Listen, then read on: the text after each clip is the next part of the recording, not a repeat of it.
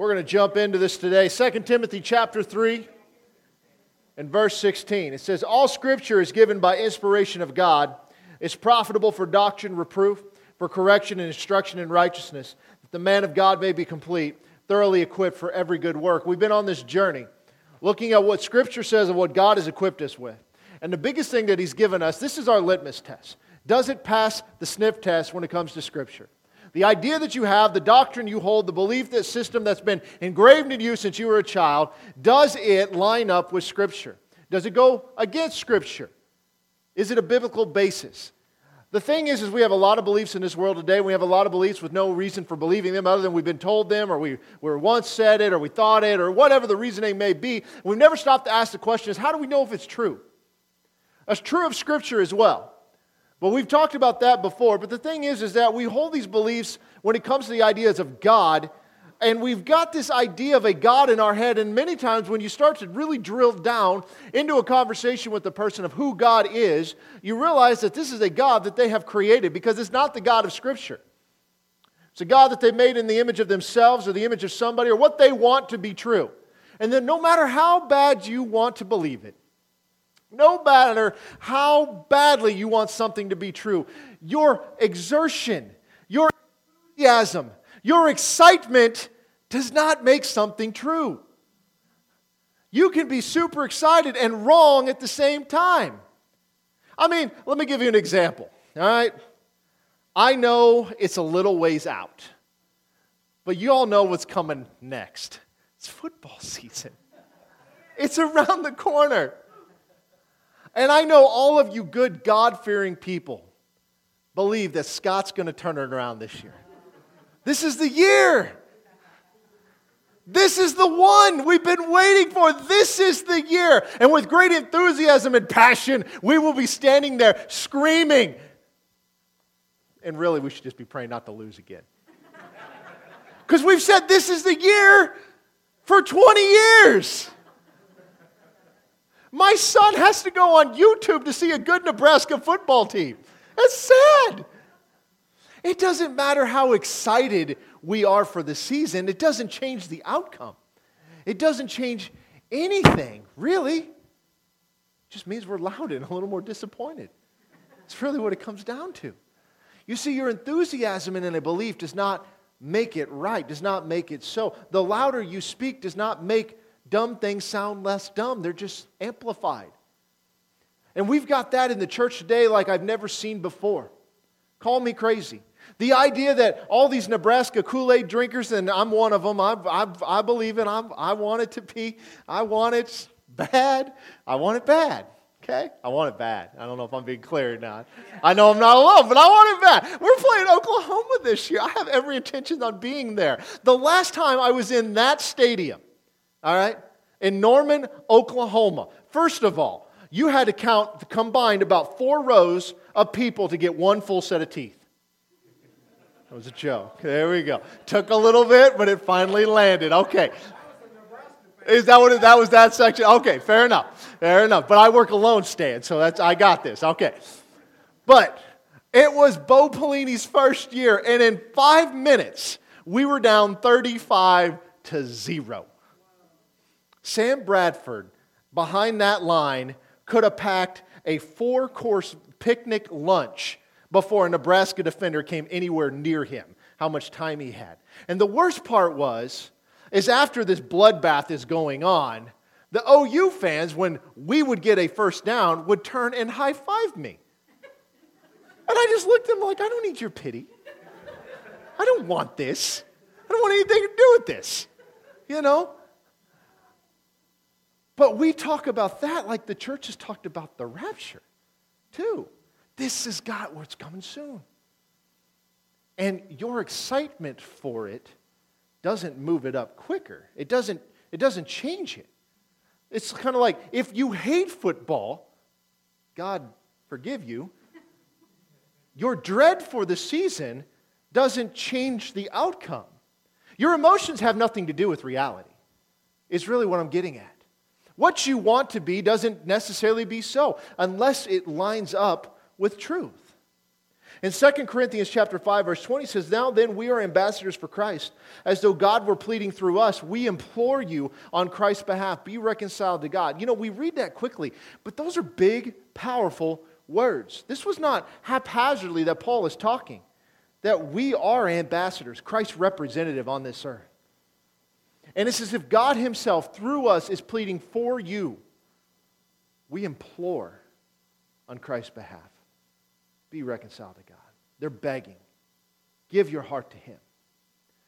You see, we began to go down this journey looking at what Jesus did because we hear the whole WWJD, what would Jesus do? We're to be like him and all of that. And we look at that from a moral standpoint. How would Jesus respond in this scenario and all of that? When we began to look at his work, we noticed basically 4 things that he did. He taught, he preached, he healed, he died, and ultimately resurrected. In Matthew chapter 4, verse 23, it says, "And Jesus went about all Galilee, teaching in their synagogues, preaching the gospel of the kingdom, healing all kinds of sickness and all kinds of diseases among the people. His fame went throughout all Syria. They brought to him all sick people who were afflicted with various diseases and torments, those who were demon-possessed, epileptics, paralytics, and he healed them." They never had to come and ask, like, "Jesus, if it be thy will, oh Jesus, have mercy on me, for I am a good man, and I will give into the offering. Oh, Jesus, I will support your ministry if you will only do this for me." None of that. These people came to him, and he did what he did because he had compassion on them. What else did he do? He died. In Matthew 20, verse 27, it says, "Whoever desires to be first among you, let him be your slave. And just as the Son of Man did not come to be served, but to serve and give his life as a ransom for many."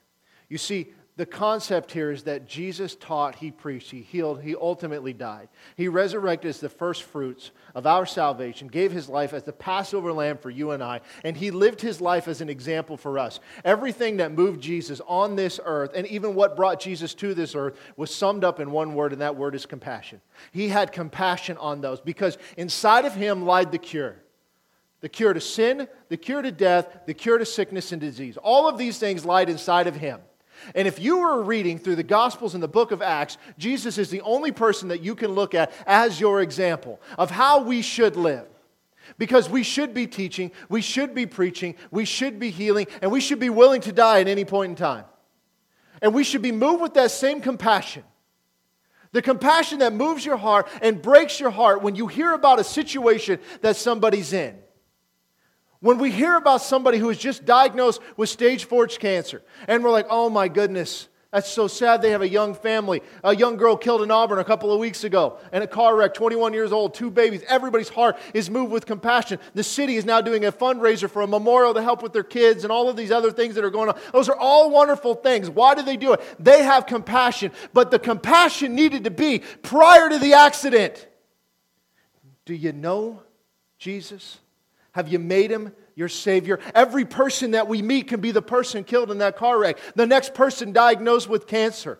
The next person that's killed in a plane crash or whatever it may be the person that you've been talking to for weeks, and yet you've never turned the conversation to anything that matters.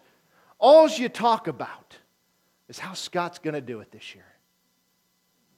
Some of you don't. Shame.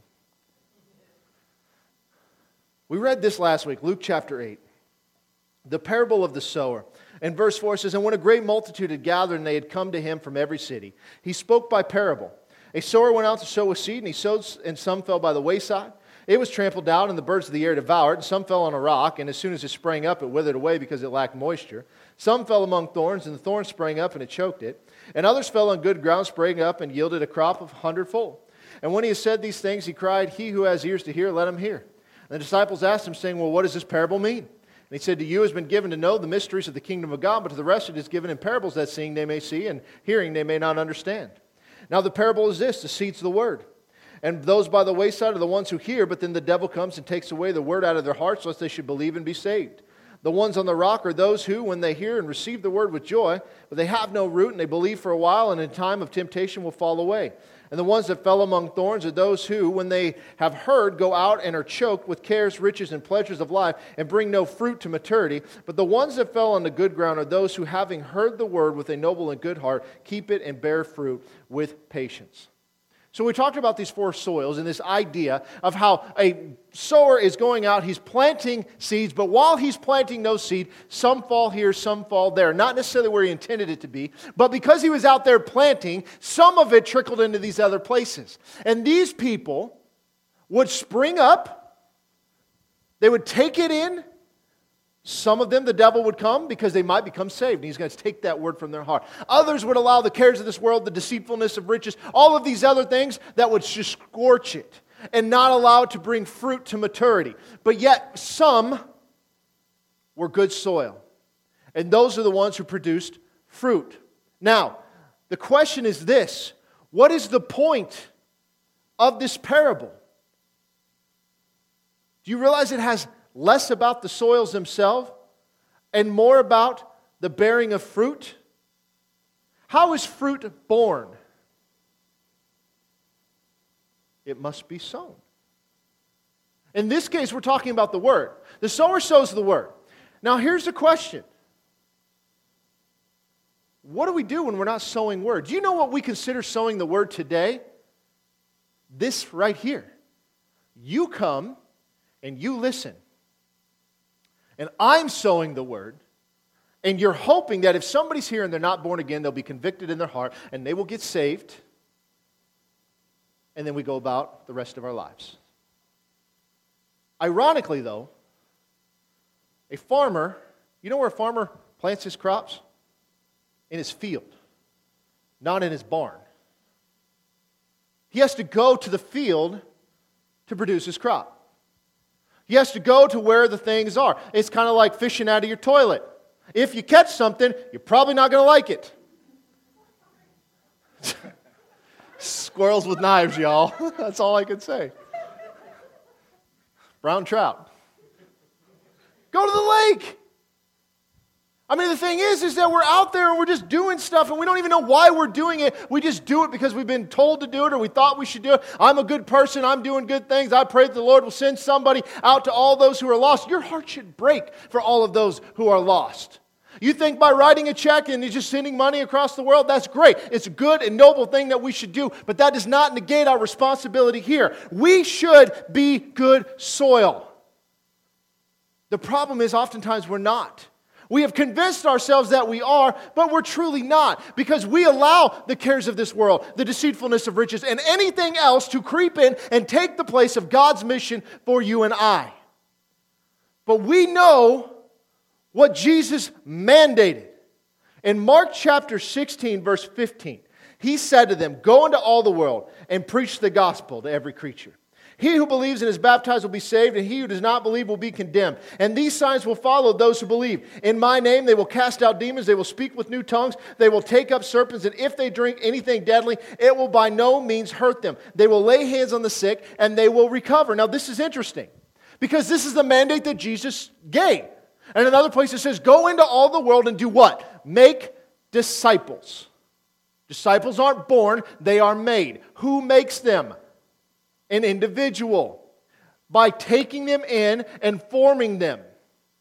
In Mark 16, verse 19, it says, "So then after the Lord had spoken to them, he was received up into heaven and sat down at the right hand of God, and they," being who? The disciples, "went out and preached everywhere, the Lord working with them and confirming the word through the accompanying signs." Now here is the question that I am posing to you today, is how did the disciples know what to do?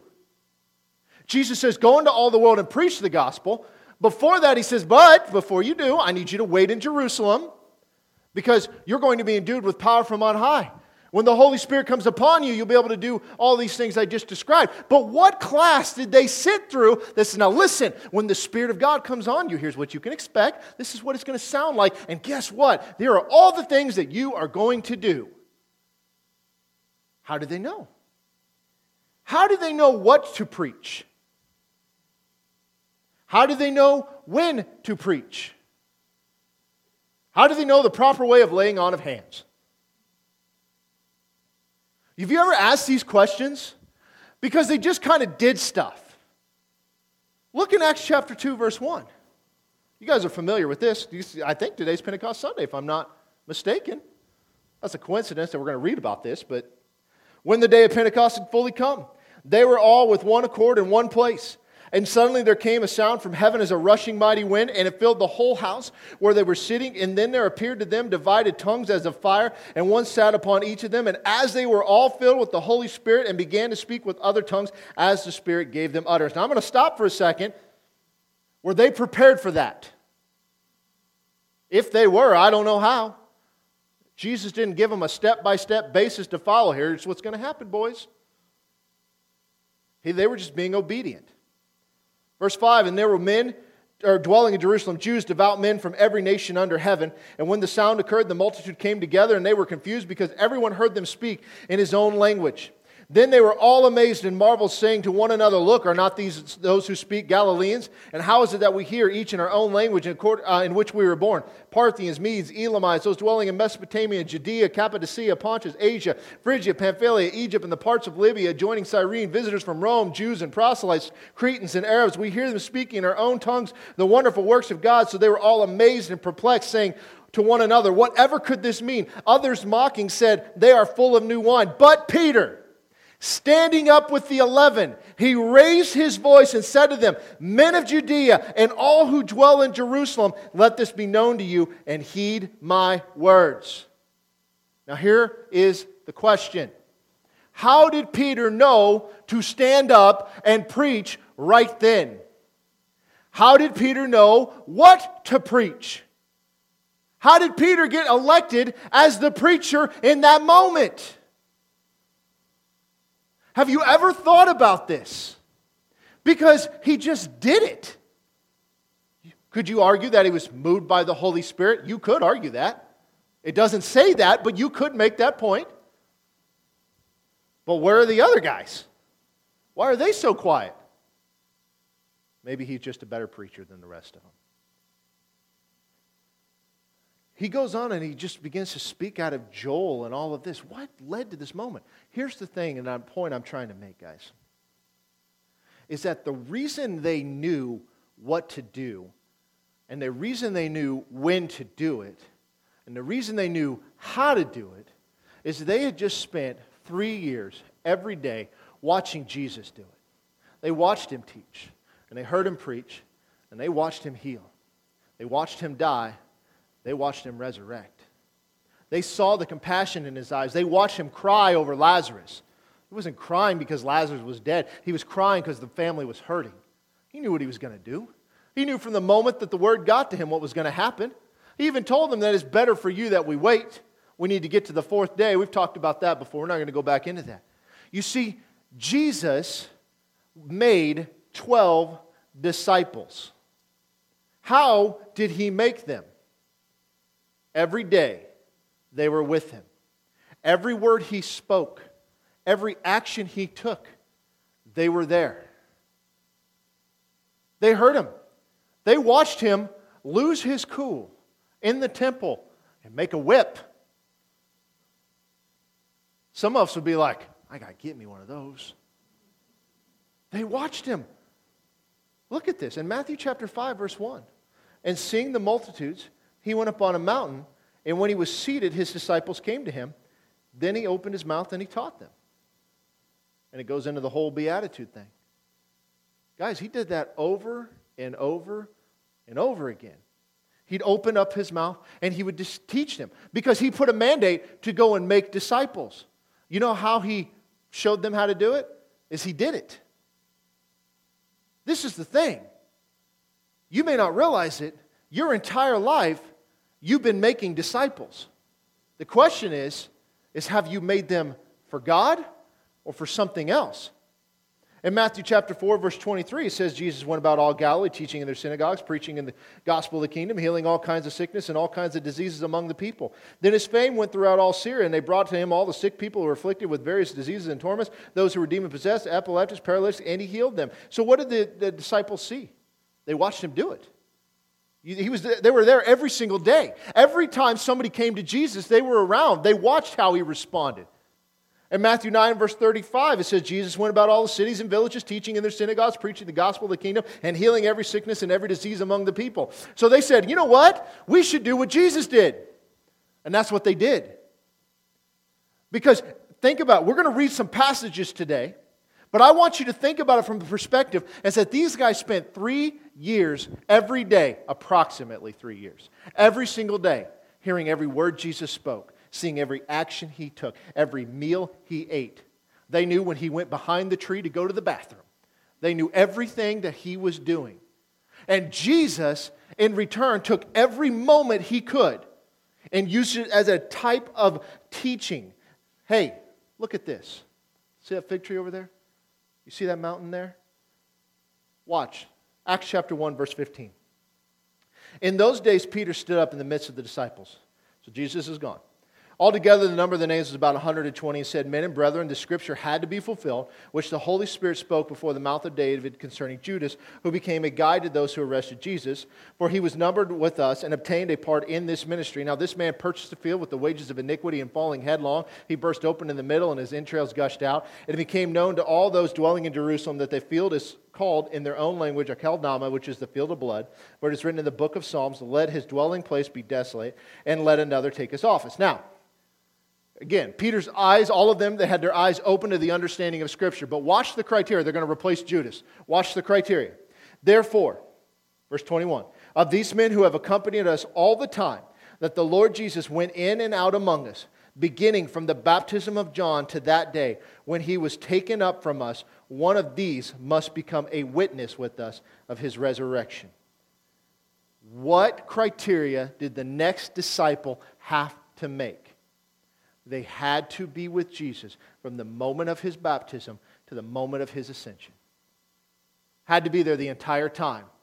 Because he had done life with these guys, and they had seen him teach, and they'd seen him preach, and they'd seen him heal, and they watched him die, and they saw him after he resurrected. You couldn't be an apostle if you hadn't, because otherwise you may go off on your own tangent.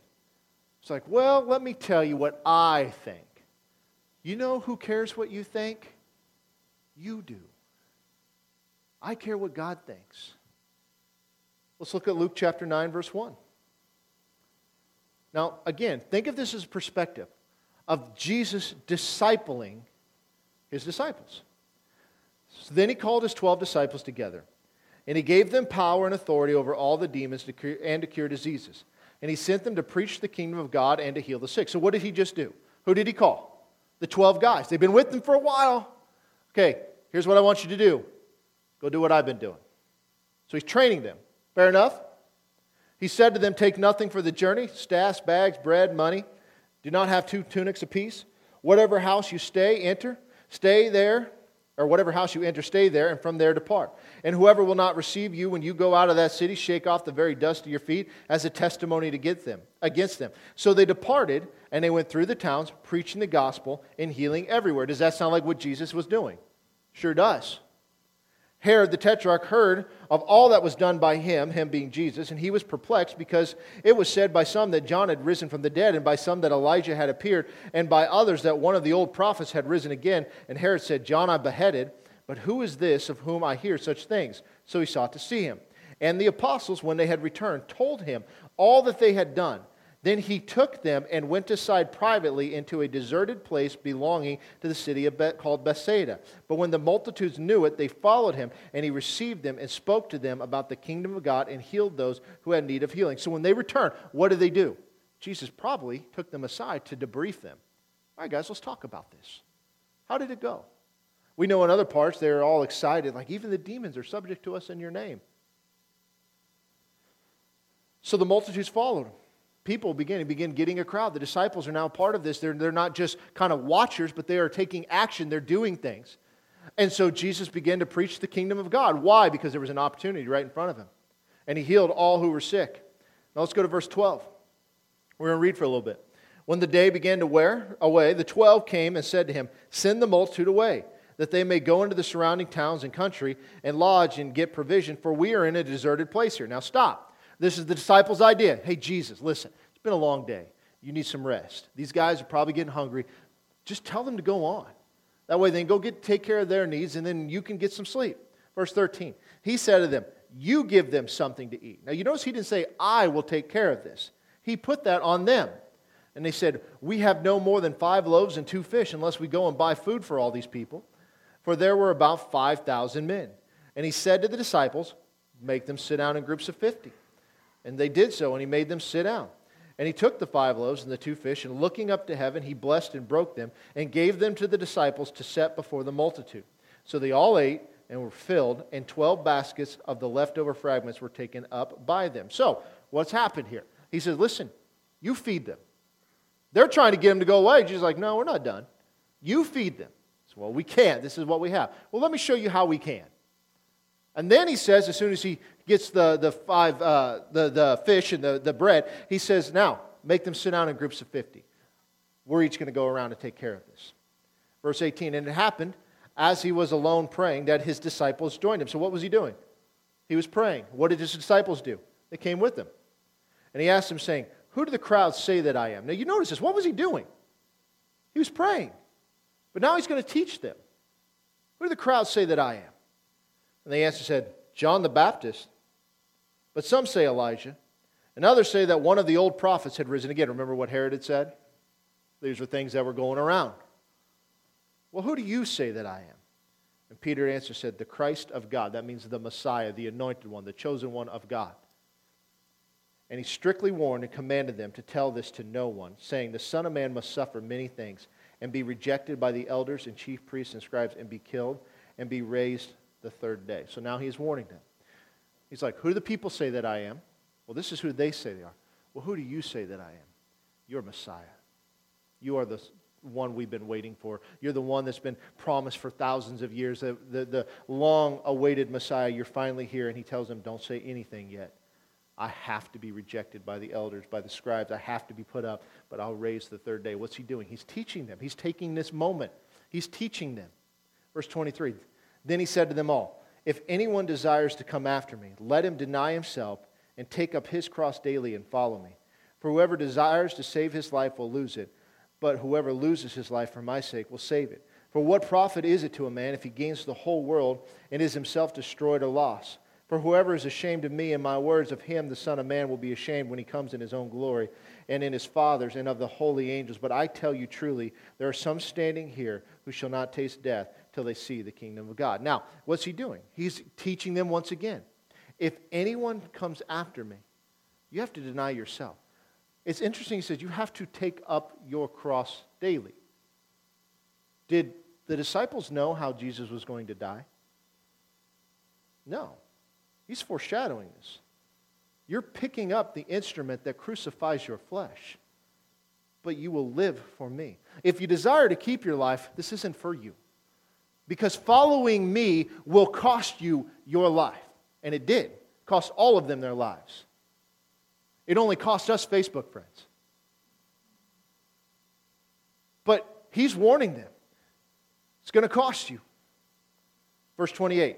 It came to pass about 8 days after these sayings that he took Peter, John, and James and went up to the mountain to pray. Now he took these 3 guys, and what did he do? We're going to go up and pray. What's he doing so far? He's been teaching. He's been healing with them. He's sent them out. He's made them a part of the process. Now he's teaching them to pray. He's taking them with him. As he prayed, the appearance of his face was altered. His robe became white and glistening. Behold, 2 men talked with him, who were Moses and Elijah, who appeared in glory and spoke of his decease, which he was about to accomplish at Jerusalem. But Peter and those who were with him were heavy with sleep. And when they were fully awake, they saw his glory and the 2 men who stood with him. And then it happened as they were parting from him that Peter said to Jesus, Master, it is good for us to be here. Let us make 3 tabernacles, one for you, one for Moses, and one for Elijah, not knowing what he said. Now, did Jesus tell them to take a nap? No. They just fell asleep. Prayer service went a little too long. So we're just going to kind of kick back, get a little nap, we'll be refreshed and all of that. What did they miss out on? Some pretty cool stuff, apparently. So he's got this idea that he wants to do. Verse 34, while he was saying this, a cloud came and overshadowed them. And they were fearful as they entered the cloud. And a voice came out of the cloud saying, this is my beloved Son. Hear him. And when the voice had ceased, Jesus was found alone. But they had kept quiet and told no one of those days any of the things that they had seen. So they've just experienced something cool. How did they experience it? They were always with him. They're always around him. They're seeing the things that happened to him. They're hearing from him. He's teaching them. They're watching the works that he has done. Verse 37, now it happened on the next day, when they had come down from the mountain, that a great multitude met them. Suddenly a man from the multitude cried out, saying, Teacher, I implore you, look on my son, for he is my only child. And behold, a spirit seizes him, and he suddenly cries out. It convulses him so that he foams at the mouth, and it departs from him with great difficulty, bruising him. So I implored your disciples to cast it out, but they could not. And Jesus answered, O faithless and perverse generation, how long shall I be with you and bear with you? Bring your son here. And as he was still coming, the demon threw him down and convulsed him. Then Jesus rebuked the unclean spirit, healed the child, and gave him back to his father. So he did what he always does. Did the disciples watch this happen? Sure did. They were all amazed at the majesty of God. But while everyone marveled at all the things which Jesus did, he said to his disciples, Let these words sink down into your ears, for the Son of Man is about to be betrayed into the hands of men. They did not understand this saying, and it was hidden from them so that they did not perceive it, and they were afraid to ask him about this saying. Now, what did they watch happen? They watched him cast out this demon, heal this boy, hand him back. They're completely amazed. And what's he said? Let these words sink down into your ears. Once again, he tells them, I'm about to be betrayed by the hands of men. He is precursing, he's laying all of this out ahead of time, but they were afraid to ask him anything about it because they didn't know what it meant, and they were afraid to ask. Watch verse 46. Then a dispute arose among them as to which of them would be greatest. And Jesus, perceiving the thought of their heart, took a little child and set him by him. And he said, Whoever receives this little child in my name receives me, and whoever receives me receives him who sent me. For he who is least among you will be great. So what happened here? They're arguing. Because remember, what are they waiting on? They're thinking Jesus is going to set up his kingdom. He's going to overthrow Rome, and they're going to be autonomous once again, be able to do whatever they want. He's going to rule on the throne of David. And when he does that, listen, I've got my spot over here and all of that, and it's going to be good. I'm going to sit at his right hand. You sit at his left hand. You can sweep the garage. I got the rest of this, okay? And so Jesus is knowing exactly what they thought, begins to lay this out, this whole concept. 49, now John answered and said, Master, we saw someone casting out demons in your name, and we forbade him because he does not follow with us. You can't use Jesus' name. You're not one of us. What did Jesus do? Jesus said to him, Do not forbid him, for he who is not against us is on our side. So here it is that John made a statement, and Jesus corrected it, didn't he? John's like, listen, no. You're not on our team. You don't get to do that. Only we do. And Jesus brought correction. Verse 51, Now it came to pass when the time had come for him to be received up, that he steadfastly set his face to go to Jerusalem and sent messengers before his face. And as they went, they entered the village of the Samaritans to prepare for him. But they did not receive him because his face was set to the journey of Jerusalem. And when his disciples, James and John, saw this, they said, Lord, do you want us to command fire to come down from heaven and consume them just as Elijah did? Now, what did they just say? I mean, understand the words that just came out of their mouth. We kind of glaze over this a little bit. These Samaritans didn't receive you, Jesus. Let us pray that you destroy all of them. Literally what they just said. How dare they not receive Messiah? How dare they not receive their king? So what did he do? Verse 55. He turned and he rebuked them and said, You do not know what manner of spirit you are of. For the Son of Man did not come to destroy men's life, but to save them. So they went to another village. So here it is again. What's he doing? He's bringing correction. They had these ideas, off-the-wall ideas. Now imagine, for a moment, if Jesus hadn't been there. If they just showed up, what would have happened? Who knows? But Jesus is always with them, and he's always bringing these corrections. Verse 57, Now it happened as they journeyed on the road that someone said to him, Lord, I will follow you wherever you go. And Jesus said, Foxes have holes, and birds of the air have nests, and the Son of Man has nowhere to lay his head. Then he said to another, Well, follow me. And he said, Lord, let me go and bury my father. And Jesus said to him, Let the dead bury their own dead, but you go and preach the kingdom of God. Now let me explain this, because this gets confused a lot. It wasn't like Dad just died and his body's laying there rotting to be buried. That's not how it worked. They would immediately bury him. There's something called an ossuary. And about a year after the body was buried, the body had decomposed at the point that they could go up, they would dig up the grave, they would take the bones, they would place them in this ossuary box, and then they would rebury it. That's what's happening here. So there's not some dude rotting on the corner of the street here. Jesus isn't that harsh. All right? He says, let the dead bury their dead. You have a job to do. This was a Jewish tradition. This was nothing mandated by God. You go and preach the kingdom. Another also said, verse 61, Lord, I will follow you, but let me first go and bid them farewell who are at my house. And Jesus said to them, no one having put his hand to the plow and looking back, is it fit for the kingdom of God.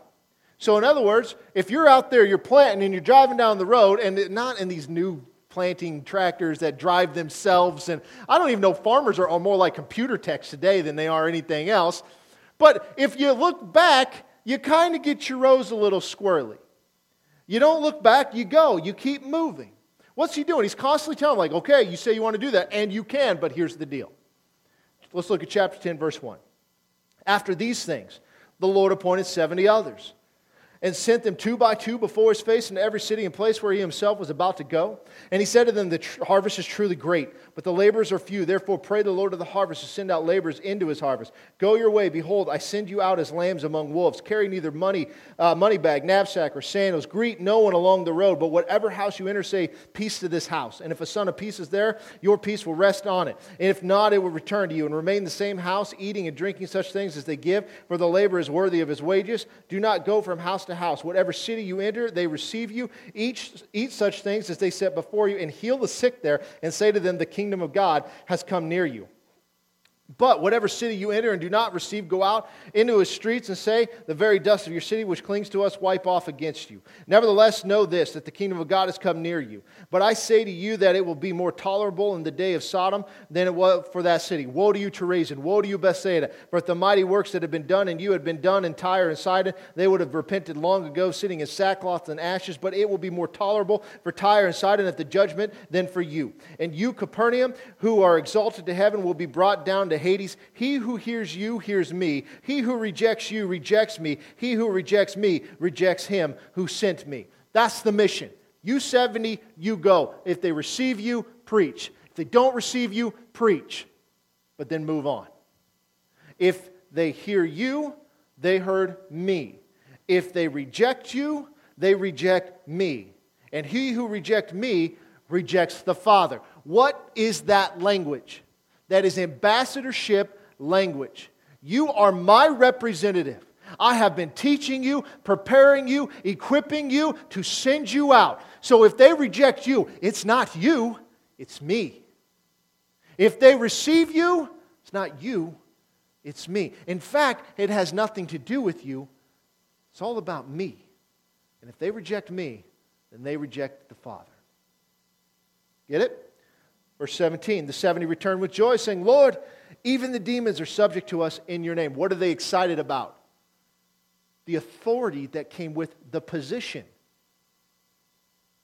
He said, I saw Satan fall like lightning from heaven. Behold, I give you the authority to trample on serpents and scorpions and over all the power of the enemy, and nothing shall by any means hurt you. Now I'm going to stop there. When Jesus said, I give you the authority to do this, what does that imply? You now have the ability to do this. You have now been equipped. Because if they reject you, they reject me. Nevertheless, verse 20, do not rejoice in this, that the spirits are subject to you, but rather rejoice because your names are written in heaven. And in that hour, Jesus rejoiced in the Spirit and said, I thank you, Father, Lord of heaven and earth, that you have hidden these things from the wise and prudent and revealed them to babes. Now keep that phrase in mind. Revealed them to babes. Even so, Father, for so it seemed good in your sight. All things have been delivered to me by my Father, and no one knows who the Son is except the Father, and who the Father is except the Son, and the one to whom the Son wills to reveal to him. Then he turned to his disciples and said privately, Blessed are the eyes which see the things you see. For I tell you that many prophets and kings have desired to see what you see and have not seen it, and to hear what you hear and have not heard it. So what happens? They come back. They're excited. They're excited. Look at this authority we have. This is incredible. And he says, no, forget the authority. That's secondary. That comes with the position you have as being my disciple. Don't rejoice in this, but rejoice that you are my disciple. And then he begins to pray. And he says, you've revealed it to babes. Who's the babes? These are these young people, right? These aren't old people. These are his 70 apostles at this point, the disciples that he's been working with. He turns to them after he prays, and he says, Blessed are you because you get to see what everybody has been waiting for. And you've gotten to hear what everybody has been waiting for. So this is good. What's he doing? He's constantly just pouring into him. Verse 25, behold, a certain lawyer stood up and tested him. You love how it says lawyer? Teacher, what shall I do to inherit eternal life? So how does he respond? He doesn't tell him. He questions him. What is written in the law? And what is your reading of it? He said, well, you shall love the Lord your God with all your heart, with all your soul, with all your strength, and with all your mind, and your neighbor as yourself. And he said to them, well, you have answered rightly. Do this and you will live. But he, still the lawyer, wanting to justify himself, said to Jesus, well, then who is my neighbor? Okay? Good old lawyer, making this more complicated than it needs to be. More expensive too, I'm sure. Probably handed Jesus a bill shortly after this. And Jesus answered, said, a certain man went down from Jerusalem to Jericho and fell among thieves who stripped him of his clothing, wounded him, and departed him, leaving him half dead. By chance, a certain priest came down the road. He saw him, he passed to the other side. Likewise, a Levite, when he had arrived at the place, came and looked and passed to the other side. But a certain Samaritan, as he journeyed, came to where he was, and when he saw him, he had compassion. And he went to him and bandaged his wounds, pouring on oil and wine. He set him on his own animal, brought him to an inn, and took care of him. On the next day, when he departed, he took 2 denarii, gave them to the innkeeper, and said to him, take care of him. Whatever more you spend, when I come, I will repay you. So which of these 3 do you think was the neighbor to him who fell among the thieves? And he said, he who showed mercy on him. And Jesus said to him, go and do likewise. Now this is interesting. Why didn't Jesus just flat out just tell him the answer? What do you have to do to be saved? Well, this is what you got to do. He answers in these stories. Why? Because he's literally getting him to think. I can give you the answer, or I can ask you the question and let you discover the answer. What sticks and which is more profound? The discovering the answer. Now look at verse 38. Now it happened as they went that he entered a certain village, and a certain woman named Martha welcomed him into her house. And she had a sister called Mary, who also sat at Jesus' feet and heard his word. But Martha was distracted with much serving, and she approached him and said, Lord, do you not care that my sister has left me to serve alone? Therefore, tell her to help me. And Jesus answered, said to her, Marcia, Marcia, Marcia, you are worried and troubled about many things, but one thing is needed, and Mary has chosen that good part, which will not be taken away from her. Priorities. You see, Jesus is simply teaching by doing. His disciples watched him. They heard him. They saw everything that he did. Now, I said this before. I'm going to say this again. Everybody in this room has made a disciple. Everybody. In one way, you've made a disciple because there are people that you've either worked with, family members that you've lived with or whatever, that have heard every word out of your mouth, seen every action you take, and you have to ask the question, in doing so, have I exemplified Christ in every word that I say and every action I take? But in a greater way, if you've had children, you have made disciples. Your children will reach a point in time where they got to make a decision for themselves of what they're going to do and how they're going to live. And you're ultimately not responsible for that. But your children act like you. Did your parents ever say to you, I hope someday you have a kid that acts just like you?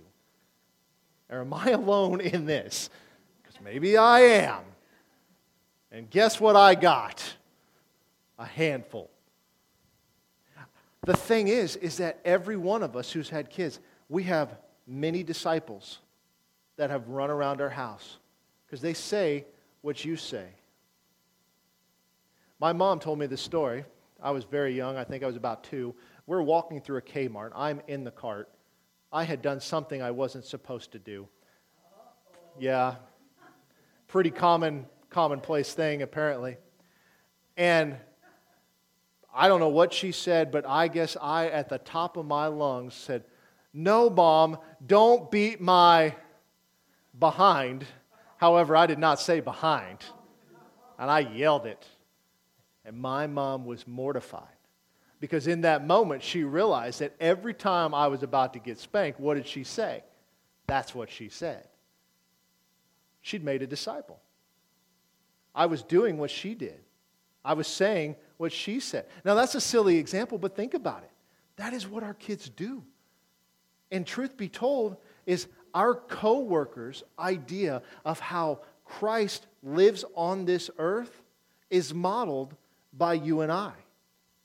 How we respond when we're at work, when we're sitting around drinking coffee with people, when we're on the golf course, wherever we are the example of Christianity in the world today. So when people act and say a certain thing, they base it somewhat off of the way that we have lived our lives, because they see and they hear. The reason the disciples knew what to say, when to say it, how to respond, is because they'd spent 3 years learning. Every single day they were with them. And literally that is how disciples are made today. Instead of that, we have now turned it into a class where you got to go and you got to do some different stuff at a church. But it is literally taking somebody by the hand and let's walk down this journey together. And sometimes we don't like that as the individual being discipled. Because sometimes we have to rebuke. And sometimes we have to get onto them and say, whoa, whoa, whoa, whoa, whoa. What are you thinking? What was going through your ever-loving mind? How did you come to that conclusion? Does that sound like anything you've said to your kids before? But we struggle with that. And people who really struggle with it are people that we think at some point we reach a certain age where we no longer have people and put ourselves under people who can pour into us spiritually. And you'll reach a certain level of success, like say that you have a bunch of employees, you own a business or something like that. Everybody feeds off of what you say and what you do. But you know what doesn't happen? Nobody's telling you what to do. And it's really hard to put yourself in a position to where you are still being discipled. Really hard. And the thing is that never ceases. We're always growing in that. You see, Jesus was always teaching by doing. Look what he says. A few more verses here and we'll be done. John chapter 13, verse 31. So then he had gone out. Jesus said, now the Son of Man is glorified, and God is glorified in him. And if God is glorified in him, God will also glorify him in himself and glorify him immediately. Little children. Now who's he talking to? These are the same disciples he called babes earlier. I shall be with you a little while longer. You shall seek me, and as I said to the Jews, where I am going, you cannot come. So now I say to you, a new commandment I give you, that you love one another. As I have loved you, that you love one another. By this all will know that you are my disciples, if you have love for one another. How did they know how to love one another? They watched him do it every single day. They will know you are my disciple by the way that you love these people. You love them like I did. You teach them, you preach to them, you heal them. You're willing to lay down your life for the message that you stand for, the convictions that you have. You don't let anything turn you from that. And you tell them the truth. Sometimes that includes rebuking. We don't like that. In John 13, verse 36, it says, Simon Peter said to him, "O Lord, where are you going?" Jesus said, "Where I am going, you cannot follow me now, but you shall follow me afterward." And Peter said, "Lord, why can I not follow you now? I will lay down my life for you." Jesus said, "Will you lay down your life for me? I say to you, the rooster shall not crow till you have denied me 3 times. You see, Peter had an idea of himself that Jesus knew wasn't correct, and Jesus just kind of laid it out there. That doesn't sound very loving. "Oh, Peter, that's so wonderful. Thank you so much." And he's like, "Will you lay down your life? Because let me tell you, buddy, what's about to happen." Mark chapter 8, verse 27. Now Jesus and his disciples went down to the towns of Caesarea Philippi, and on the road he asked his disciples, saying to them, "Who do men say that I am?" He said, "John the Baptist, some say Elijah, others say one of the prophets." He said, "Well, who do you say I am?" Peter said, "You are the Christ." And he strictly warned them not to tell anyone about him. And he began to teach the Son of Man of many things he must suffer. And Peter took him aside and began to rebuke him. Or he spoke the word openly. Then Peter took him aside and rebuked him. I didn't put on this. I skipped a line. Let me go back. He began to teach them, verse 31, that the Son of Man must suffer many things and be rejected by the elders and chief priests and scribes, to be killed after 3 days and rise again. He spoke this word openly. Then Peter took Jesus aside and began to rebuke him. Do you see what's happening here? Rebuke is a strong word. He looked at Jesus and said, "I don't think so." And when he had turned around, he looked at his disciples and he rebuked Peter, saying, "Get behind me, Satan, for you are not mindful of the things of God, but the things of men." Now that is strong words. That doesn't sound loving by today's definition. But he had to be truthful. Peter got a little too big for his britches, stood up and said, let me tell you something. This is not going to happen. This will never happen. Peter said, I'll lay down my life for you. Jesus is like, will you? Will you really? I don't think so. Luke chapter 6, verse 39, he spoke in a parable to him. Can the blind lead the blind? Will they not both fall into the ditch? A disciple is not above his teacher, but everyone who is perfectly trained will be like his teacher. What did Jesus spend 3 years doing? Perfectly training them. You're going to be just like me. 1 Corinthians chapter 3, verse 1, and I, brethren, this is Paul talking, could not speak to you as spiritual people, but as to carnal, as to babes in Christ. I fed you with milk and not solid food, for until now you were not able to receive it. Even now you are still not able, for you are still carnal. For where there are envy, strife, and division among you, are you not carnal and behaving like mere men? For one says, I am of Paul, another, I am Apollos. Are you not carnal? Now, what is the church in Corinth? A bunch of Paul's disciples. And what's he doing? He's pulling out the ping pong paddle and whipping their behind. That's what he's doing. I couldn't speak to you as spiritual. I had to speak to you as carnal, as a babe in Christ. You should be on solid food, but you're not. You're on milk because you can't take. So here we go. He lays it out there for them. That's not very loving. He should have just gingerly brought them in and just said this. Ephesians chapter 4, verse 11, he himself gave some to be apostles, prophets, evangelists, pastors, and teachers for the equipping of the saints, for the work of the ministry, for the edifying of the body of Christ, till we all come to the unity of faith and the knowledge of the Son of God, to a perfect man, to the measure of the stature of the fullness of Christ, that we should no longer be children, tossed to and fro, and carried about every wind of doctrine by the trickery of men and the cunning craftiness of deceitful plotting, but speaking the truth in love may grow up in all things into whom? Him who is the head, Christ, from whom the whole body, joined and knit together by what every joint supplies, according to the effective working by which every part does its share, causes growth for the body, for the edifying of itself in love. The trend here is the church needs to grow up. We're too carnal. We don't look different. We don't sound different. We don't act different. We are out there doing the same stuff with a spiritual spin. We feel good about our accomplishments. We feel good because we go and maybe we talk to somebody, and yet Jesus put these guys out on a mission. And yet here we are today as the church, and I don't necessarily mean this church, mind you. We have got to get past that. We're thinking as the church as a whole. If each individual gets the mission of Christ, it will transform the church in America. It will transform America itself, and it will transform the world, because where we go, the rest of the world follows. And as sad as that is today, you can see those trends all over the globe. We have got to grow up. Look at 1 John chapter 2, verse 3. Now by this we know that we know Him, if we keep His commandments. He who says, I know Him, and does not keep His commandments is a liar, and the truth is not in him. Whoever keeps His word, truly the love of God is perfected in him. By this we ought to know that we are in Him. He who says he abides in Him ought himself also to walk just as He walked. Well, how did John know this? Because he was around a bunch of guys that watched it happen. He watched Jesus walk. How do they know what to do? He watched them do it. Chapter 4, verse 17. Love has been perfected among us in this, that we may have boldness in the day of judgment. Because as He is, so are we in this world. Don't you wish that was true? Because as He is, we are not. We're not anything like Him. We are too caught up in what people say, think, how they feel. We have a mission. We've lost that heart. You know why? We've lost the compassion. We think for some reason that I know the Bible says that greater is He that's in me than he that's in the world, but that doesn't count for me. That counts for other people. That same Spirit that raised Christ from the dead dwells and keeps my mortal body going, but that's not me. That's the other people. But I'll just joke around and I'll just do life and I'll worry more about everything else, and this will just kind of come as it goes, and it is what it is.